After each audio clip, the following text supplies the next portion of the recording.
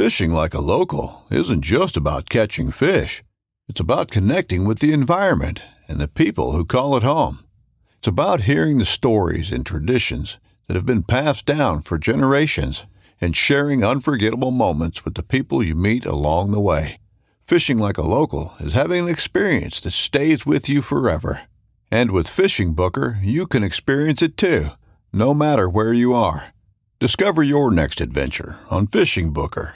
This upcoming concert season will be all about the boots, and Tecovas is your stop for the best in Western style. Tecovas has seasonal and limited edition offerings this spring and summer, including men's and women's boots, apparel, hats, bags, and more. All Tecovas boots are made by hand in a time-honored tradition with timeless styles that are always on trend. And Tecovas has first wear comfort with little to no break-in period. It's hard to find this level of comfort paired with this level of style. Stop by your local Tecovas store, have a complimentary drink or two, that's WCB style, and shop new styles. The smell of fresh leather and friendly staff are at your service. Many stores even have leather custom branding to make your boots truly personalized. And with regular live music and events, there's no in-store experience like it. If you can't make it into a store, just visit tecovas.com. That's TECOVAS.com. They offer free shipping on all boots, as well as free returns and exchanges, and ship right to your door. Go to tecovas.com and find your new favorite pair of boots today. Welcome to the Paddle and Fin Podcast, the Bass Fishing for Noobs segment, where we try to improve our skills as an angler by learning new techniques or improving the ones we already know. I'm your host, Ryan Milford.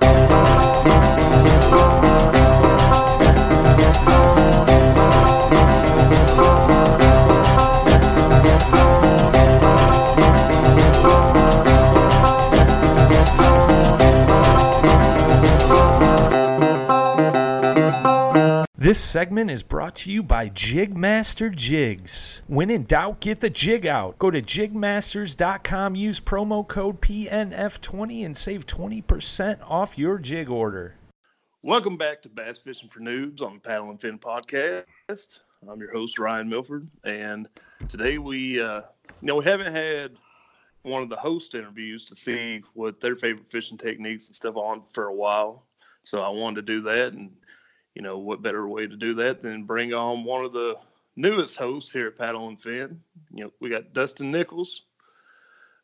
He came on here. He's going to share, some of his favorite bass techniques, and maybe we can get some secrets out of him. Some of those Texas bass. Right on, man. Glad to join you on this segment here, and man, we're going to dive right in, and I'll try and share some of the stuff I like. I'm not gonna give away too much. Nah, I'm kidding.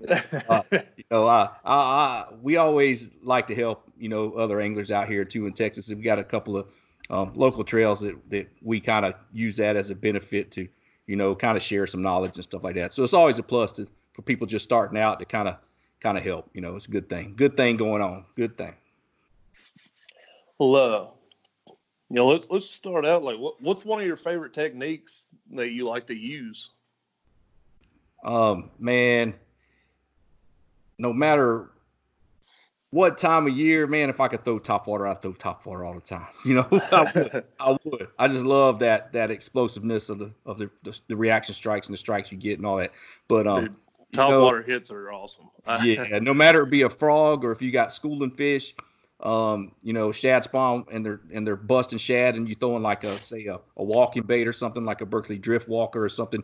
Those things are excellent baits, to throw when the conditions present themselves in the right way.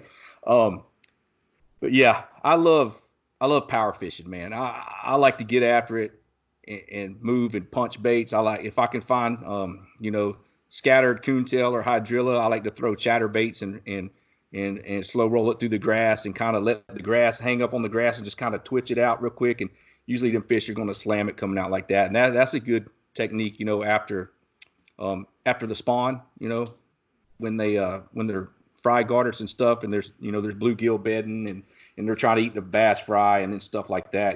I kind of like power fishing. That's kind of my go-to, like punching hydrilla mats and with little creature baits and then just covering water like that. And then, then the chatterbait, everybody's like chatterbait, vibrating jig, whatever. But man, that thing's come in clutch a lot of times for me. So that's probably, burning a chatterbait. You can do it so many ways. You can kind of yo-yo it in the grass. You can, you can just, work weed lines down reeds or anything, and you can fish it in the heavier like matted grass and stuff too along the edge. The kind of clumps here and there, kind of rip it through the submergent stuff. So, a chatterbait you can do a lot with. So I actually like that. Yeah, man, I've yet to get a fish on a chatterbait. Granted, I haven't used it a whole lot, but, my very first episode with Paddle and Fin, I interviewed Brad, and, he gave tips on the chatterbait. And I've been using the stuff that he said. And I'm not saying he's wrong or anything. He's had success doing what he's done and all that. But man, for the life of me, I just can't get him to hit it. I've tried like along rock walls. I've tried around wood structure. Mm-hmm. Used it in muddy water because they say like that vibration will kind of bring them. But man, I tried a couple different colors. I just had a hard time with it.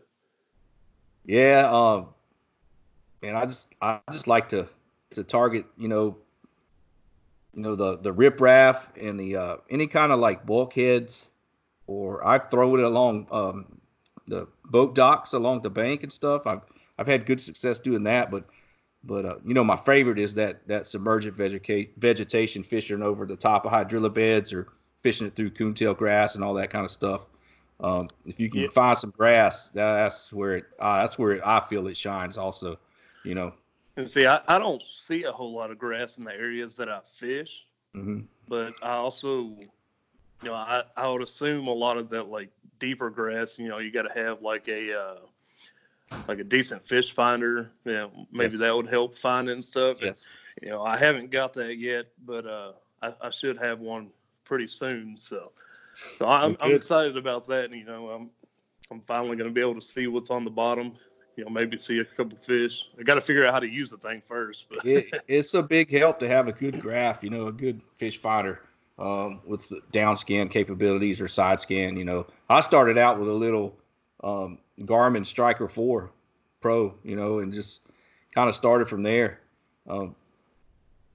I knew enough about fish finders from fishing in bass boats back when I was younger to kind of understand again, kind of reprogram it and change the settings for what a kayak, because you're actually covering water a little slower, so you got to tweak some settings, and all of them are different. Raymarine, Garmin, Lowrance, Humminbird, they're all different. You all got to tweak a little bit stuff tweak stuff a little bit differently. So yeah, that's a big plus to have a good graph and be able to pick up the grass and then the color changes for the type of bottom, because there's a lot of lakes you'll be able to find shell, like the freshwater mussels by color. You kind of learn that bottom color change on your graph, and you can kind of know when you're across a shell bed. And for some reason, man, over here on some lakes over here, the fish gravitate to those shell beds. It's pretty cool. Yeah, is that something that's pretty like what's the word I'm trying to think of? Like, is that something that's pretty common like throughout the country, or is that something like pretty... I would think it comes into play on other bodies of water too. I know some tournaments here and there I've watched, through Bassmaster or FLW. They'll some of the guys will target the shell beds and stuff and be throwing hair jigs or some Carolina rig or something over that. Yes, so it's common to have those in other bodies of water throughout the nation, I'm sure. All right. Yeah, I really don't know the bodies of water that I fish too well.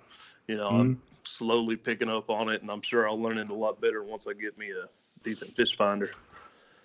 But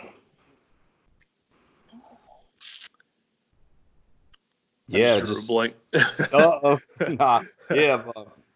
Fish finder. That's a big plus. I mean, because when you're a bank fisherman and you're just walking around, you just kind of targeting lay downs and stuff like that if you can access some bodies of water by the bank. But being in that kayak, you're out there, you're covering more water, and it's just a plus if you haven't really been on that body of water before in a boat, you say fishing from a boat with a fish finder and kind of know some spots, or going online, and it's you can also use those on the Bassmasters website. They has Navionics maps on there of a lot of lakes, or you can go to the Navionics actually website, and they have the topographic maps and all that you can kind of check out too ahead of time before you go fish on them lakes, and kind of look at some of the bottom contour and structure. And a lot of times it does have the submergent or emergent grass labeled into sections. See, something I have been trying to do lately is I got Navionics on my phone, and I've been kind of trying to check that out. I'm still trying to figure a lot of the stuff on it out. But, yeah, that's pretty cool. I can pretty much show you, it shows like the water depth in certain places and stuff. That's going to change based on rain and all that, but it gives you a general idea. Yes, it does. Depending on, certain reservoirs, raise and lower the levels, depending on summer pool and winter pool levels. You can give or take some 3 to 5 foot or so, something like that. But yeah, that's when I first started bass fishing out of a kayak, I had that little small Garmin, and I'd have my phone out, marking, on the Navionics, just like you said. I'd have the Navionics on my phone up on a little holder, on my console, and I'd have that little Garmin, which didn't have lake maps on it. All it did was have a line, so I couldn't read the depth changes either. I could just see it on the graph itself on the fish finder portion, but the map portion of that Garmin starting out, I didn't have any of. I just it did have GPS capability, but it didn't load maps. You just had a line to trace. So you could actually mark waypoints and still find them. So that's what I would do. I'd go find the water I wanted to find, and find the ledge, or find the, just the area I wanted to be in, and mark, but the Navionics on the phone definitely helped out. So if you don't have if you're just starting out and you're just using a smaller Garmin or Humminbird or something, that Navionics app does come in handy. That's for sure. Yeah, what I ended up ordering is the Lowrance Hook 2 4X. Mm-hmm. Yeah, it was cheaper, but it definitely going to be better than what I got now. Yeah. But I'm excited about it. Got to get it all set up when it comes in. But yeah, so right now with it getting cooler, I think y'all stay a little warmer out there in Texas, but yes, sir. Being a little cooler right now, where are you finding the bass right now? Or I fished Friday morning. I went and pre-fished a lake. We have a tournament coming up this next weekend. It's a Toads for Toys. It's a charity tournament, toy drive tournament. And Dirty H fishing team out of Houston's putting it on the lake, Lake Fayette, which is a power plant lake. So water temperature the other day there was 63 degrees, which is we had a pretty hardcore Arctic blast this week at the beginning of the week. It was down around 29 or 30 degrees up there, and had frost 2 or 3 nights, so that's a pretty good blast for this time of year. But I was finding fish earlier in the morning. It was kind of slow. It was the high barometric pressure was pretty high. I went out to target some humps. There was some water in the 13 to 15 foot range. It was surrounded by some deeper water, and I found some little humps, and I was throwing a drop shot, which is not one of my favorite ways to fish because it's slow, tedious. I got the patience to do it. I'd rather fish shallow with a weightless Senko than throw a drop shot deep. But but that's the way I found the fish. I was throwing a Ned rig. I threw a little finesse jig with a pocket crawl trailer and caught a few fish doing that, dragging it real slow also. That was earlier in the morning. Yes. I've never used a drop shot before, but I saw some on Instagram the other day that was kind of kind of a play on a drop shot that I'm probably going to end up trying because I thought it looked pretty cool. And it's pretty simple, too. They did, they took an offset hook and put a split ring on the eye and then took a drop shot weight and put it on that split ring and, just rig it up like that. Yeah. Have you heard of that before? I'd never seen anybody do that before. I guess it's almost like the Tokyo rig would be something a little bit similar, being that it does have a little split ring with a little swivel with a little wire that's about 4 inches long that you just stick a couple bullet weights on there and just and it bend it upwards, and it's got it's got the kind of same deal. It's about 4 inches off the bottom, kind of something similar to that. But no, I hadn't heard just to go in a split ring straight to a drop shot weight. I thought it was pretty cool.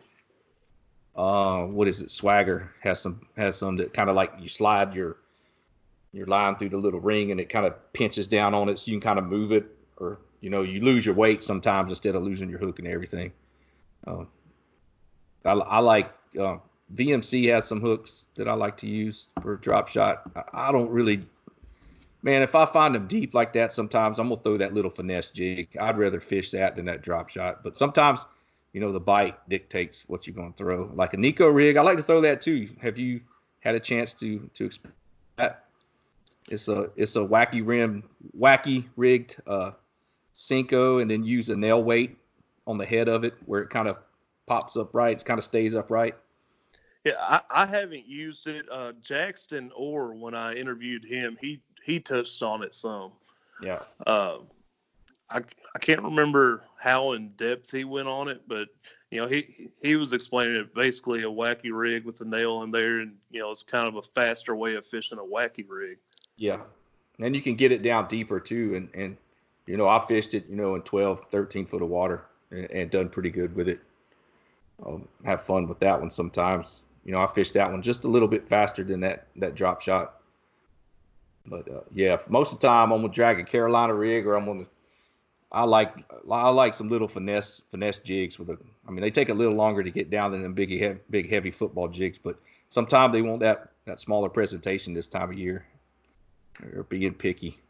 They were being picky. They were being picky the other day. I had 7 bites all day, landed 5. I did land 5 fish. The biggest was 20 1/4. That's a good day for me. Yeah, I think I had 80 little. I think I had right at 86 inches, which is tough. I don't know that lake. I get in the mid 90s sometimes. It's just this time of year. It's tough. We had a rollover. The lake rolled over in September from the summertime. That water temp's in the upper 90s sometimes. Because it is a power plant lake. Oh yeah, and they're generating heat from the exchangers at the cooling towers at the plant for the discharge, and they're drawing it back in. So it's a lot hotter at the discharge that time of year. But they had a small fish kill. Mainly, there's a lot of shad and tilapia, bluegill, but there was some bass found. That it had passed, and that does affect it. Affect the lake a little bit. So yeah, definitely. But one thing, just off the top of my head, when you're saying that, is it sounds like a lot of the bait fish were killed. So it's you said some bass died, but if it wasn't a great amount like that, how good was the bite after that? Because it seems like it'd be harder for them to find food if a lot of bait fish were killed. I know it was fishing better a couple weeks ago. I haven't fished it since, I think the last time I fished it was in June.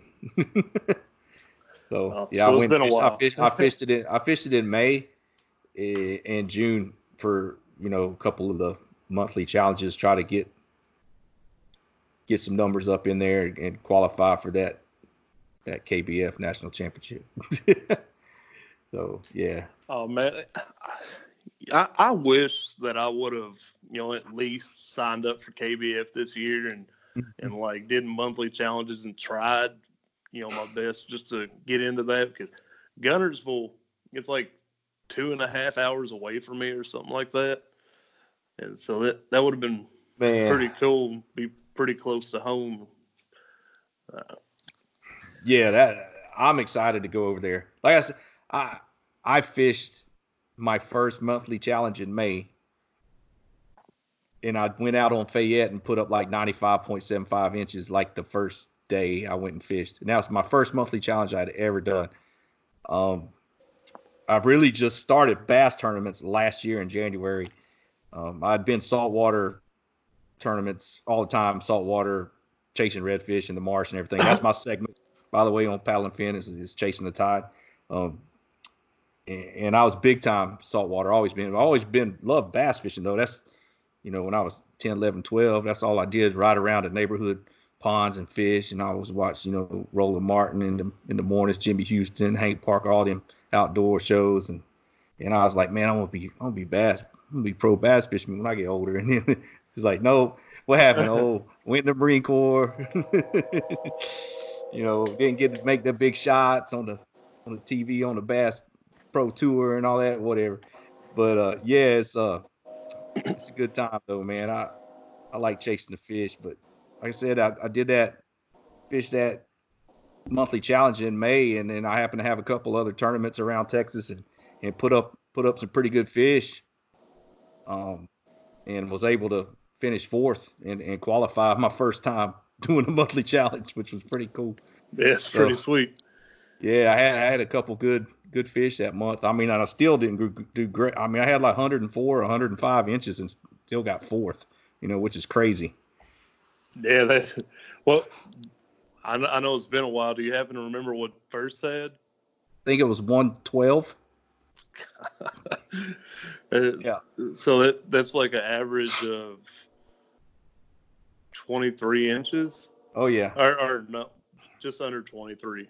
Yeah, because I had a 22 and a half, a couple 21 and a halves on the board for that one, and it was, I was like, man, I was all stoked. I had some good fish, and it's just like, man, this one guy Derek Miller and then this kid Brian Howell. Brian Howell won the Hobie Bass Open on Fork or second. No, he got second, right? He won I'm not sure. He won the trail, one of them. Yeah, he's been a kid that's came on real strong in Texas. He moved here from California. He'd be a good kid to have on here. One of that young generation too, man. He's been fishing really good over here. Yeah, might have to get him on here sometime. Yeah, he's done real well. What you were saying about being a kid, being like, I want to be a professional bass fisherman and all that. Man, I really don't think, even if I was good enough, I don't think I'd want to do that. Like, as a kid, stuff like that's cool. Like, yeah. I used to, I still pick around on guitar and stuff like that now and then. But I used to play it like every day when I was a teenager. And it's like, I want to get a rock band and, get famous, blah, blah, blah. Like no. When you get older and, you're faced with reality and all that. Like with me, as far as what I was saying with the fishing thing, I feel like that would kind of kill my love for the sport is, having to do it in order to get a paycheck. Like, got to perform well or... Yeah, you got to put in the work, man. Yeah, it's definitely putting in some work on that side of it, too. Not only do you fish that, you got all the obligations to all your sponsors and... Yeah, and they're pretty busy also, And I mean, a lot of them have their family with them on the road or whatever, RVs, which is cool too. But man, yeah, they put in a lot of work, And that's me. I never thought I'd be, representing, Jackson. I fish for Jackson Kayak or Jackson Adventures. I never thought I'd be running around and having sponsors and trying to do stuff too. Luckily, I came up through surfing and skateboarding, and I had sponsors, and I have a couple that carried over with me to fishing. I have a company that supported me for a while called Fuel Clothing Co.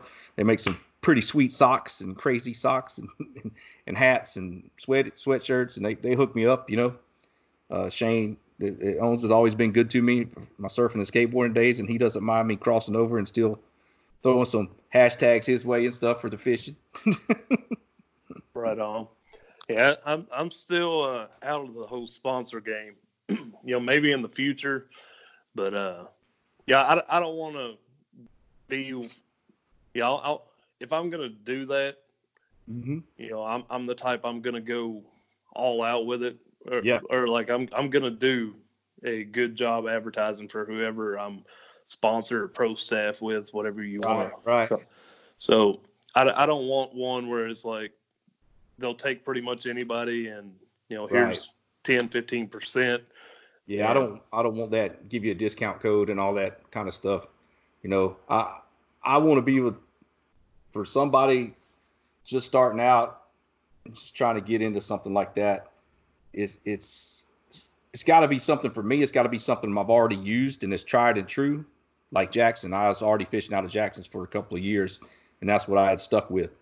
Or that's with baits, and this company Caden Lures hooks me up with some soft plastic saltwater side, and I had been using some of their stuff and tried it out, and I was like, man, these things work. I can handle representing this. Yeah.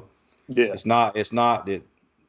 Same thing with the rods I use. They're built locally, and I fish with Waterloos forever, and it's like, man, I wouldn't just jump on a bandwagon just because they're offering me a 20% off code, and just so I can have that badge on my sleeve. I'd rather, represent somebody that I've already used, a product I've already used and know that works well. Yeah, I'm right there with you, man. Like Jig Masters that sponsor of our show. Like I love representing them, with the show and everything because I use their jigs. Yes. I like the jigs. I've caught my personal best off of it. I've caught several other fish off of it. I know they work good quality and all that. So, something like that, I like, but like you said, I ain't gonna just to say that I've got a sponsor. I'm not gonna just take anybody, Right. I know a lot of people. There's a lot of them out there that do that. They're just like, if I'm putting somebody up on my, sending something out and recommended something, it's something I've used and it's tried and true. I'm not going to throw some smoke and mirrors up. I don't agree with that. But man, we've talked about it in Paddle and Fin before. Yeah. There are certain scenarios where, that kind of sponsorship is okay. Like if you're traveling around and doing a bunch of tournaments and stuff like that, that 10, 15, 20% adds up over time when you're using that product quite a bit. But for me, for now, I'm just a fun fisherman. I'm planning on doing some tournaments next year. Mm-hmm. So for me, that's not really worth it to me. Yeah, just like you're saying, travel around doing tournaments, and then like you're just gonna get started. Start at that grassroots, that local tournament level. There's a lot of Facebook groups of some of the clubs that'll have their local tournaments, and they'll be smaller, and that's just good to get your feet wet in. That's a good thing because just like me, I mean, I'll go fish some of the local trails too, and really enjoy the camaraderie and visiting with everybody, and then if you do well and stuff, I know on some of the stuff when I was fishing last year, the guys, they'll share, hey man, I was doing this, or I caught them on a chatterbait over deep grass, or I was punching hydrilla, I was working, they were all on dead wood, they wasn't on the good stuff, and everybody tries to share some stuff to a certain degree. Not everybody's going to give away all their secrets, but most everybody's pretty open to helping some of the new people out. It's a good thing.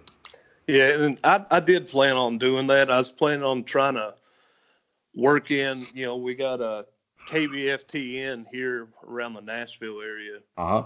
And I planned on, trying to get to some of those. And then I was wanting to hit the KBF, I believe it's called the Southeastern region. Mm-hmm. You know, with all the tournaments are within like 4.5 hours from me. You know, one in Georgia, one in Knoxville, one up on Kentucky Lake, and then close it down in Wheeler. Well, Steve Owens was just on the show with the Tennessee Valley Kayak Anglers. Is that the one? TKA? Is there's some events close by to you on that trail also? No, I think he was. I think he was in Chattanooga. He's Chattanooga. It's a little further. Yeah, I'm closer to Nashville. I'm about 40 miles south of Nashville. So the closest one to me is KBFTN. You know, they do events on Percy Priest Lake and Old Hickory. From what I saw, that's the two lakes they kind of stick around. But you know, they are kind of affiliated with the I forget his name, the guy you just mentioned. Yeah, but they are Steve kind of Owens. Affiliated with that. From what I got from it, they all come together at the end of the year and do like a state championship between them and several other clubs. Yeah, that's pretty cool. It's pretty cool. Yeah, that's one thing I can say to all the new anglers out there just getting into kayak bass fishing is just find that local club, man, and get in on that camaraderie, and that's what it's all about, you know. Meet new friends and hanging out, and then you can go on and jump up to the next level and start, you know, getting a little more confident in your fishing and you know, hanging out, and then you carpool with everybody and go to tournaments a little bit further out, and you kind of move up. You know, that's part of it. You know, growing just like the growth of kayak vision starts grassroots. You know, it does. And I can't say enough about those local clubs, man. Yeah, man, I can't wait for that. I definitely want to start meeting more anglers in my area, so I definitely want to hit up those local clubs. You know, maybe meet some friends there, have more fishing buddies. Oh yeah. And might learn a thing or two from that. Yep, more time on the water. Just like everything else, you know, you're going to if the wife play football, you're going to practice, and it's just like you're going to fish. You get more time on the water. It's better for you. Yeah. Yes, sir. Yeah, I just love fishing, man. I feel you. I suck at it, but I love it too. Yeah. Yeah, it's not called catching. I know they say that all the time, but that's exactly. I mean, there's days. Yesterday in you know, I had a rough day in the tournament, saltwater tournament yesterday. I had a pretty rough day. Decided not to fish my local area, which is about 3 hours from the weigh-in. I would have had to make a long haul, but I had a little less fishing time. But I was on some pretty good speckled trout where I would have been in the running for like the big trout pot. It was a flounder tournament, 2 flounder, little flat fish with 2 eyes on one side, ugly little boogers, but they taste really good. But we chose to fish a section of the marsh that was, you know, that had been really productive for my friend, my teammate I usually fish redfish tournaments with. And then, man, the fish just, I caught undersized redfish. I caught some flounder that were undersized. They just weren't there like they had been. The tide was abnormally low. It kind of was about a foot lower than projected. So it kind of drained a little more of the areas I wanted to target a little faster than what we would have liked. So, man, it's humbling. Fishing is humbling sometimes. No matter how experienced an angler you are, starting out to a professional. I mean, them guys they get humbled sometimes. I mean, it don't always go your way, you know. But then you have those magical days that it's just like, man, you can't do nothing wrong. It's just they jumping in the kayak with you. I don't know if I've had any of those days yet. You know, I should be about due mine. You know. It'll happen. It will happen. It will happen. You know, I've been doing pretty good here for a while now. And then a couple of weeks ago, I went out to a spot that, you know, I'd been doing really good at, and I got like one bite all day, and I didn't get any fish in the boat, and it really frustrated me. And I usually go like every other week, and but last weekend, I told my wife, like, I need to go fishing. I need to get back out there and redeem myself. Yeah. And I actually ended up catching my new personal best smallmouth, which I haven't caught many smallmouth, so it wasn't anything, crazy. It was like a 17 incher, but That's awesome. the best part about it was the fight, because I caught it on a Ned rig, on Yes. medium light rod with Yeah. 6-pound test. Oh yeah. And dude, this thing was going crazy. It's in some current in a river with a little bit of current, because man, or was it in a area lake?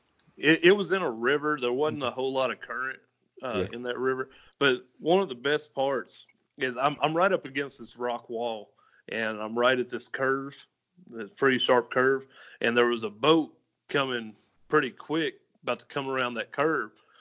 And when they got up to the curve and they saw me, they slowed down real quick. And I turned and I looked at him, and that's about the time he grabbed it and took off running with it. Mm-hmm. Yeah, so set the hook, and that dude sit there and watched me reel in this fish. And man, that pole was just bent over. Running all under my kayak and everything. Oh, I got him up there and netted him. And that dude started talking to me and everything. I don't know. It's a cool experience, fun fight and everything. Only my second fish ever on a Ned rig. So. Oh yeah, that's a good bait this time of year. I didn't throw one of those the other day, and I probably should have been throwing one of those, creeping it along. Those are good baits this time of year. I like to downsize just a little bit, yeah. But yeah, I speaking of smallmouth, like you were talking about, the fight of them fish was insane. I got to catch some last year in October. I was up in Tennessee around the Rock Island State Park, around near the Jackson Kayak Factory, and went up for the dealer summit, hang out, and have some good times up there, and got to catch targeted some rock ledges and stuff with a jig, and man, just them fish are ferocious, man. Them things they fight. We do have some in Texas. I just hadn't had the chance to catch any. There's some around the San Marcos area. I know there's some in OHIV. We fished up there. I had planned on fishing the tournament up there this year, and then some stuff happened with work and couldn't make it. But while we were there, my buddy caught a 19.5-inch smallmouth there. Those fish have taken in well to that lake. I know the guy at the lodge we were at was saying that there had been many 5-6 pounders weighed in at tournaments earlier in the year, which is crazy for Texas lake to have some solid smallmouth like that. I could only imagine a big smallmouth on that setup that I caught that one on. Mm-hmm. Man, that would be crazy. Yeah, he thought he had a 6 or 7 pound bigger largemouth when he hooked up to that smallmouth. That one was probably almost 3.5 or 4 pounds. It was pretty big to me, because I'd never seen one that big, in person. Because I was just like, oh man. Yeah, dude, and they fight like crazy. Yes. It seems like a lot of the time when I catch a largemouth, there's not a whole lot of fight to it. You can pretty much just reel it in. Which, granted, I'm not usually using that little finesse setup. Yeah. But man, that thing there, it was running left, right, up, down, everywhere. It was a lot of fun. Have you got a chance to have you caught a fish on a frog yet? I've had some hits on a frog. I've never actually got a fish from it. Yeah, there's some that's one of my favorite ways to catch fish. Man, it seems to be everybody's favorite way to catch fish. It's one of them. I love them catching them anyway. Like I said, I like to power fish with a worm and Texas rig, punch rig, chatterbait. But man, if I can get early morning frog bites with some over them mats and they just come up and blow up through it, man, I love that. I like the walking frogs where I can work them like a topwater and kind of walk the dog with them. The more keel style body frog, I like those. But man, there's this one. It's not called a frog. It's Strike King. It's a KVD popping perch. It's the pipsqueak one. It's the small one. It's a smaller profile, and it doesn't have the little streamers like the streamer legs like a frog. It's got just just little rubber skirt like a tail on it, but it's got the cupped mouth, and it's a smaller profile, and there's a color called brown gill. It's like a green pumpkinish brown bluegill with little orange on it. Man, I absolutely crushed them on that bait this year. Pretty much everywhere I fished it. In Florida, I fished it down there around the St. Marks River and stuff, and I was crushing them there. Every evening we were catching, 15, 20 fish, and, the last hour before the sun went down, just all frog bites, all crazy. So, yeah, stick with it, man. That's a very exciting way to fish. And, that little small one, I don't know what it is about that bait, but I caught a 22.5 this year on it. I caught a 23.75, and I caught a 24.5 on that little small little pipsqueak popping perch. I don't know what it is about that smaller bait in the little openings in the grass, but they were just killing it. I'll tell you what, let's dive a little deeper into that, because I haven't had anybody on here talking about frog fishing that I can remember. Yeah. So let's dig a little deeper on that. So let's start up with the setup you throw it on. Rod, reel, line, all that good stuff. I throw it on a this is 7.6 Mag 4. It's a Waterloo Rod Company. They're based out of Victoria, Texas, where I live. It's medium heavy. It's got a little bit of tip on it, but a lot of backbone. I throw it on a Lew's BB1 Pro 8.3 to 1 with 65-pound braid, so you can horse them out of that cover. So a lot, yeah, either 50 or 60. Sometimes with that pipsqueak popping perch, I'll throw it on 50-pound braid. It's a little smaller profile, little smaller diameter line, cast a little better than that 65-pound. Yeah, I like and I'm a big fan. I like to target my areas where I think the fish are going to be. Say like the openings in the grass mats or beside like a down tree or something. And then I like that high speed reel to burn it back to me fast, to get it back so I can make more casts instead of that slower reel retrieve where it takes you a little while to get your bait back. But also you can with that higher speed, you can get them up and get them on top of the water and get them out of that vegetation quicker and get them up and out, because a lot of times those bass just try to bury deeper back into that grass once you pin them, and they can come unstuck, So I like that higher speed reel, definitely.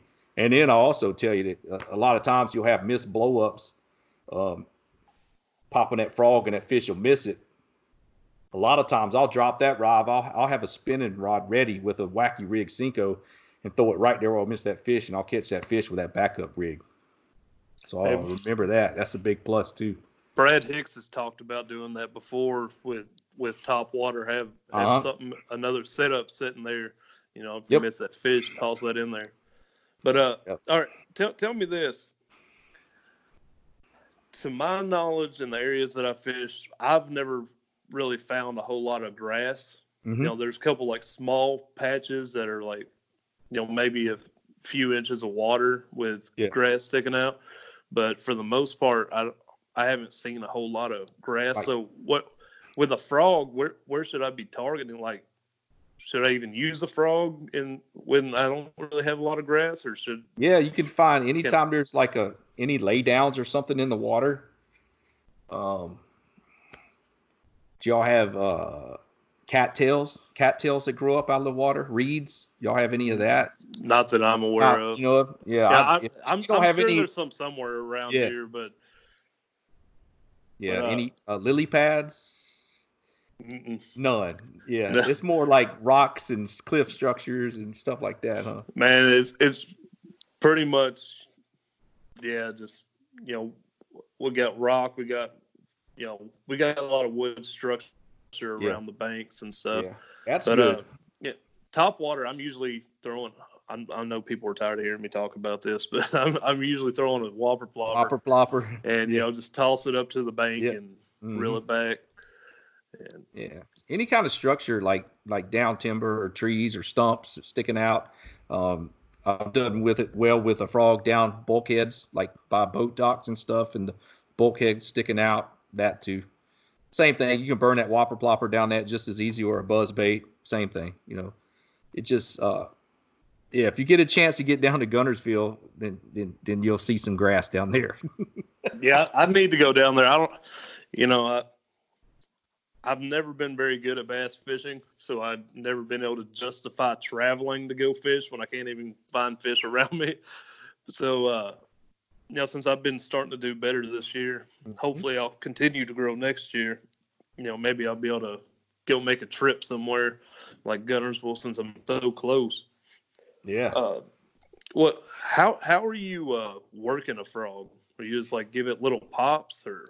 Yeah, it depends on which style of frog I'm throwing. Like the Snag Proof makes some pretty cool ones that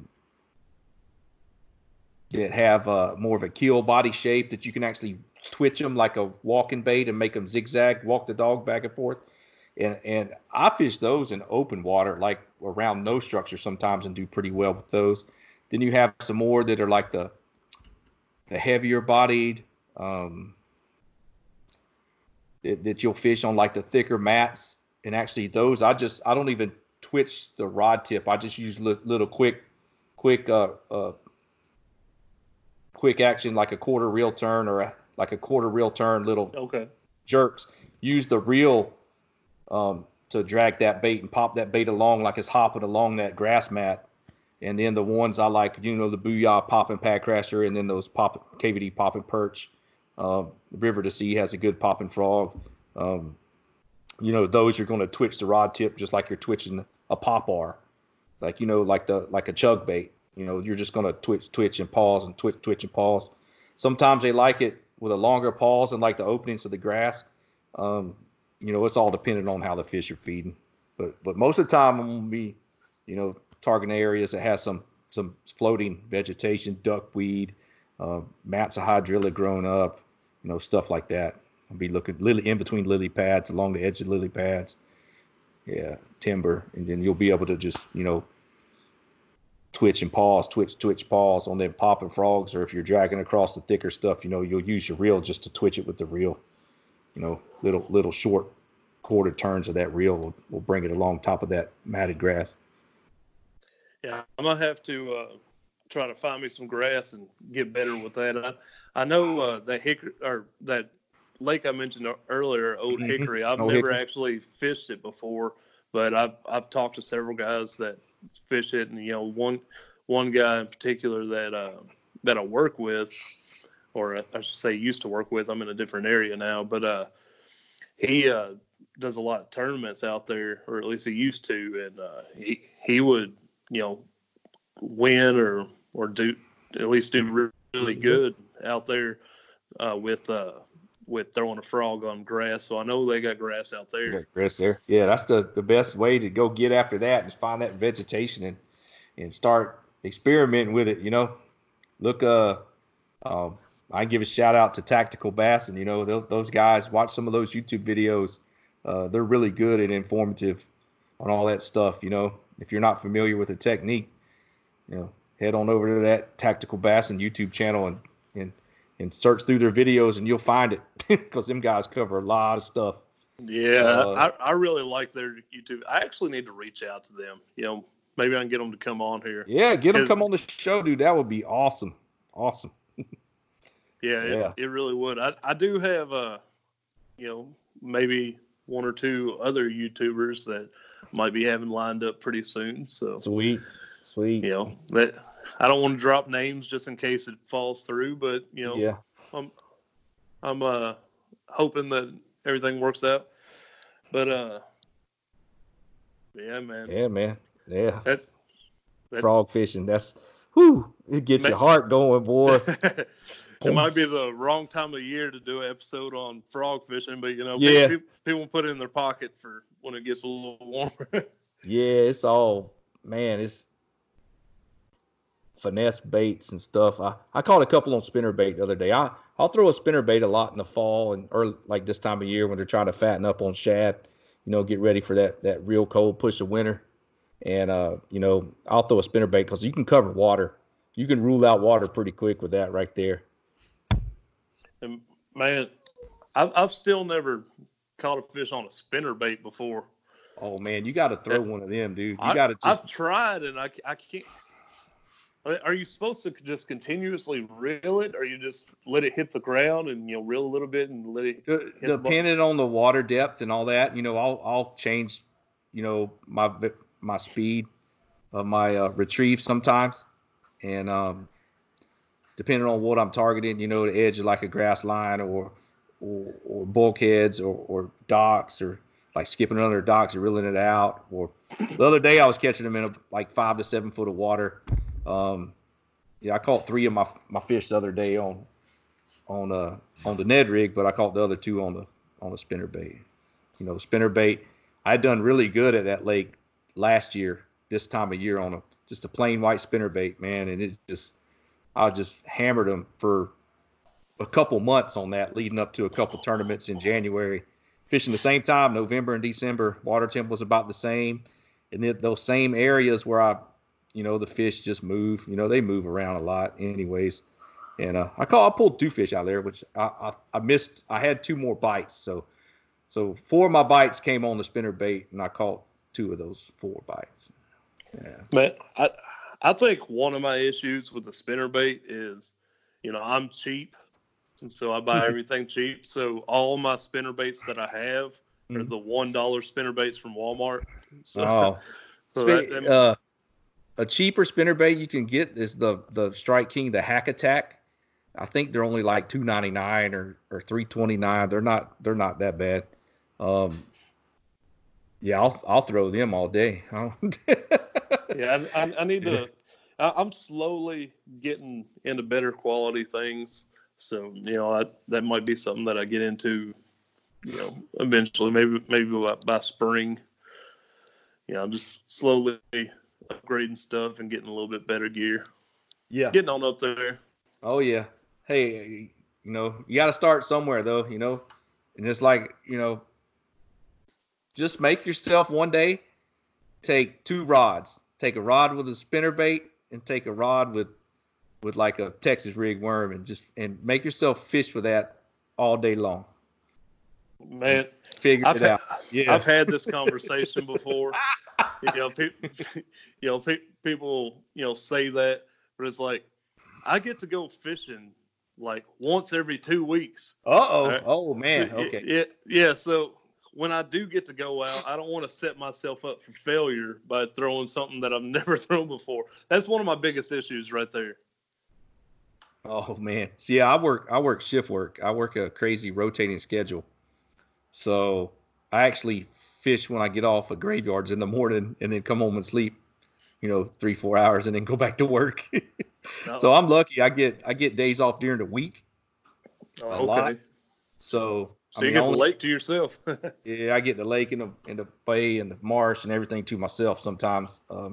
Granted, you don't see that a lot here. You don't get everything to yourself all the time, but there is less pressure during the week being out there on the water. I think there was only 5 other trailers at the ramp the other morning when I fished, and that was a Friday morning too. That was pretty slow day on that lake. But yeah, it's a plus to be on the water more. So yeah, maybe when my kids get a little older, I'll be able to, make a little more time for getting on the water. Yeah, well, yeah, family's important. Yeah, and they're still young, 10 and 5. Yeah, the 5-year-old. The thing that helps me big time is that my daughter is 10, but she goes to the same school that my wife teaches at still. So that's makes it a little easier. And there's a lot of times where I'll come home and then make sure she's off, and then I'll leave after that. But like a lot of times if I'm going to fish saltwater, like I could launch my kayak 5 minutes from my job site where I work. I mean, I could be in the water in 5 minutes. Okay. It's real close.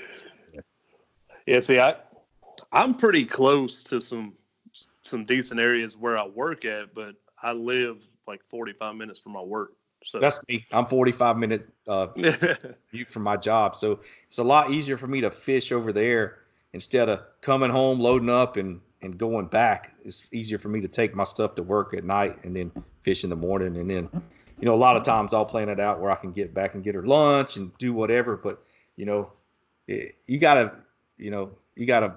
take a break from the fishing every now and then to focus on the family. Yeah, definitely. Yeah, you do.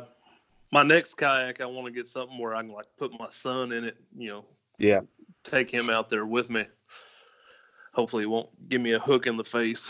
Yeah. My daughters want me to get a bite, one of the smaller Jacksons, and get her on the water too. She's paddled my Liska a couple times, but I think that bite would be a little better for her. Yeah, I've thought about, my daughter, she's the 10-year-old, and I've thought about, getting her a little something where she can go out with me.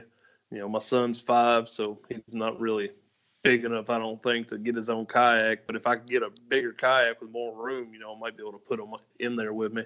Oh, yeah. Yeah, that'd be fun. She likes to fish. She outfished me the last time we went. Put a spanking on me. Yeah. Was that that made you feel ashamed, or did it make you was it a proud dad moment? No, it's proud dad. We were both had our rods out. I mean, we were throwing, like night crawlers. Yeah. Catching, shell cracker, red ear sunfish, and small channel cats. But she was putting a spanking on me. She got her own rod. I mean, I had her a rod, had her own rod made. It's pink with turquoise wraps on the guides, and it's got the titanium recoils. It's a nice little 6-foot rod. I mean, I could use it throwing soft plastics in for the saltwater side. Man, she's set up. A little HP light. Oh yeah, she's still got a little push button. She got to figure it all out. She likes to go. Certain times. Every now and then. All right, Dad, we need to go. We need to go to the lake, Coletto. We're about 20 minutes from Coletto Creek Reservoir. That's my closest lake I can fish. And that's it's another little power plant lake near my hometown here where I live in Texas. And it's pretty fun. There's a little pier we can take her out on, and she likes to fish. She's not quite putting her own worms on her hook yet and all that. Yeah, but she still wants to get out there. She wants to get out there. That's cool. She wants to get out there. Yeah, that's really awesome there. Man, bass fishing, man, it's just fun. Something about them green fish. I do like my saltwater, but as a kid, that's all I did was bass fish. Like I said, I'd run around from pond to pond, and you could ride my bike everywhere. And then that was the deal, catching those bass and want to break that PB. I want to get one bigger. And that's how it is now. I just want to chase, and my kayak PB is a little over 9 pounds. So I want to get one bigger than that. My biggest fish is a 13.2. Oh, wow. Yeah. So I caught that one when I was young on a wild shiner. We had some wild shiners in one of our ponds that we would target. So we catch them on a bread ball, and then fishing some reeds in the back of this small lake. It's probably only about 40 acres. And just saw her she was spawning, sitting on a bed, and I'd anchor that shiner on that bed, and she swallowed that whole shiner sideways, So it's like I always want to. I don't know if I'm ever going to top that on a kayak. I bet that would be a fun fight. Ooh, man. Might go on a little bit of a sleigh ride. Yeah. But yeah, man, it's, I didn't realize that bass fishing on a kayak was this big. I've been kayak fishing for 6 or 7 years, and I just really started bass fishing on a kayak last year in January. So in 2018, it's almost 2 years I've been bass fishing, like really hardcore. Yeah. I had bass fish all my life. I just didn't realize it was that big on the kayak side of things, man, until it's blown up. It's blown up, and it's just growing and growing. I mean, and here we see it here too on the coast too. On the saltwater side of things, it's the same way. I mean, there's 3 different trails for redfish trails here. I'll tell you what, dude. When it was like when I first started bass fishing about 6 years ago. Within the first year or two, the buddy of mine that took me bass fishing for the first time, we went in his boat, but he had a couple kayaks too, and he's like, "Let's go hit the creek sometime in the kayaks." I was like, "Yeah." I think it was already a year or two in. I done bought myself a John boat with a trolling motor. I was like, why would I want to go out on a kayak when I got a boat with a trolling motor? You know, and I'm lazy. I don't want to have to do manual work to get myself to go. You know, I can hit a button and go. Yeah. But I never ended up going with them. I think I told them that I would, but for some reason we never ended up going. But man, I wish I would have been able to go back then and got into it sooner because, dude, I've only been kayaking for this is my second year.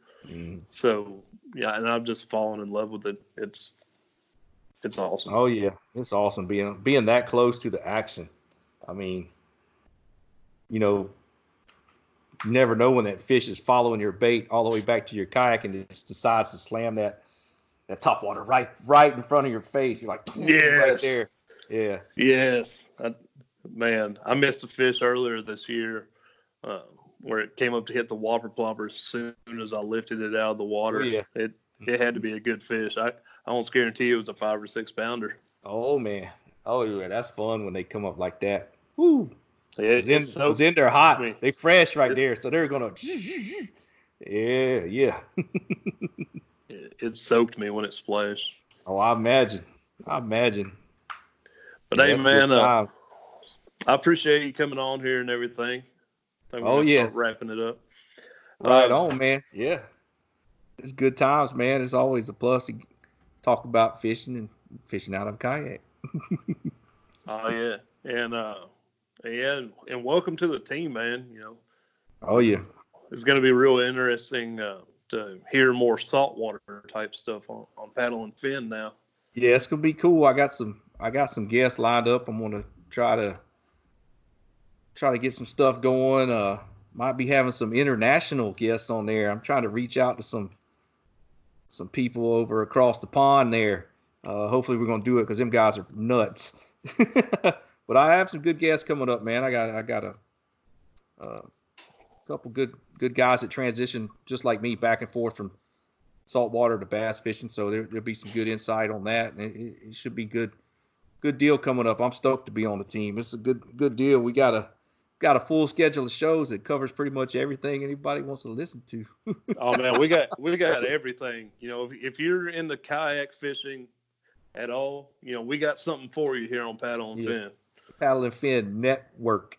Yeah, it's what it is now. There's a show almost every day of the week now. At least through the work week. Yeah, through the work week. Yeah. Every now and then we got a weekend episode pops up.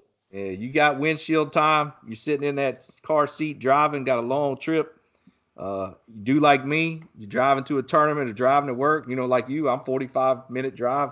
Man, I'll pop in them fresh podcasts, you know, listen to everybody, what everybody's got going on, man. There's some good stuff out there, a lot of knowledge. And, you know, I mean, if I just help one person from what I said tonight, I know, you know, I might not be the best bass fisherman out there, but, you know, any little thing can help. So if I help one person tonight, I'm happy with that. I feel you. That, you know, that's my segment. I enjoy it because I get to learn, and I also, you know, feel like, you know, I'm helping other people too. Oh yeah. So yeah, it's pretty cool. Oh yeah. But cool, man. But yeah, y'all check out Dustin every other Wednesday on his segment here on Paddle and Fin, and hear about some saltwater fishing, some things they got going on out there in Texas and wherever else his guests are when he interviews them and all that. You want to go through the motions and shout out sponsors and all that good stuff? Nah, we don't have to do all that. I just want to thank you know, Jay and everybody, Brian, bringing me on, man. I'm stoked to be part of the team. I'm happy for everybody bring me on, you know, and just thanks for that. You know, it's all good, man. I'm excited. Yeah, we're glad to have you, brother. Cool deal, man. Cool deal. Thanks for having me on the show. I appreciate it, dude. Yeah, man. Thanks. Yeah, thanks for coming on and everything. But yeah, everybody. Appreciate you listening. Tight lines, smooth paddling. Did you know you could help support the podcast by going to patreon.com/paddle, the letter N, and Finn? You could also do so by going to anchor.fm/paddle, the letter N, and Finn.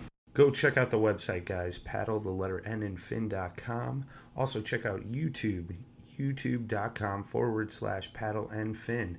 If you got a question, comment, want to hear from a future guest, feel free to email us at paddle, the letter N, and Finn@gmail.com. Don't forget to follow us on social media. We're doing giveaways, announcements, things like that at Facebook and Instagram at Paddle and Finn. Shout out to our show supporters, Rocktown Adventures, Loveland Canoe and Kayak, Hammered Lures, Fish Mob Lures, TRC Covers, Catch Products. Go to catchproducts.com. You can put the Paddle and Fin logo right on your catch board. Don't forget to go over and pick up your Jig Masters jigs. Use promo code PNF20 and save 20% today. Don't forget to rate and review the podcast on whatever platform you're listening to. It helps grow the audience, helps others find our podcast. So please drop a 5-star rating in on the podcast platform you're listening on. Don't forget about the recycled plastics program, you guys. Take your used plastic baits, put them in an envelope, mail them to the address in the show notes. Our man Eric Richards at Hammered Lures melts those down, makes new baits, and donates them to various chapters of Heroes on the Water.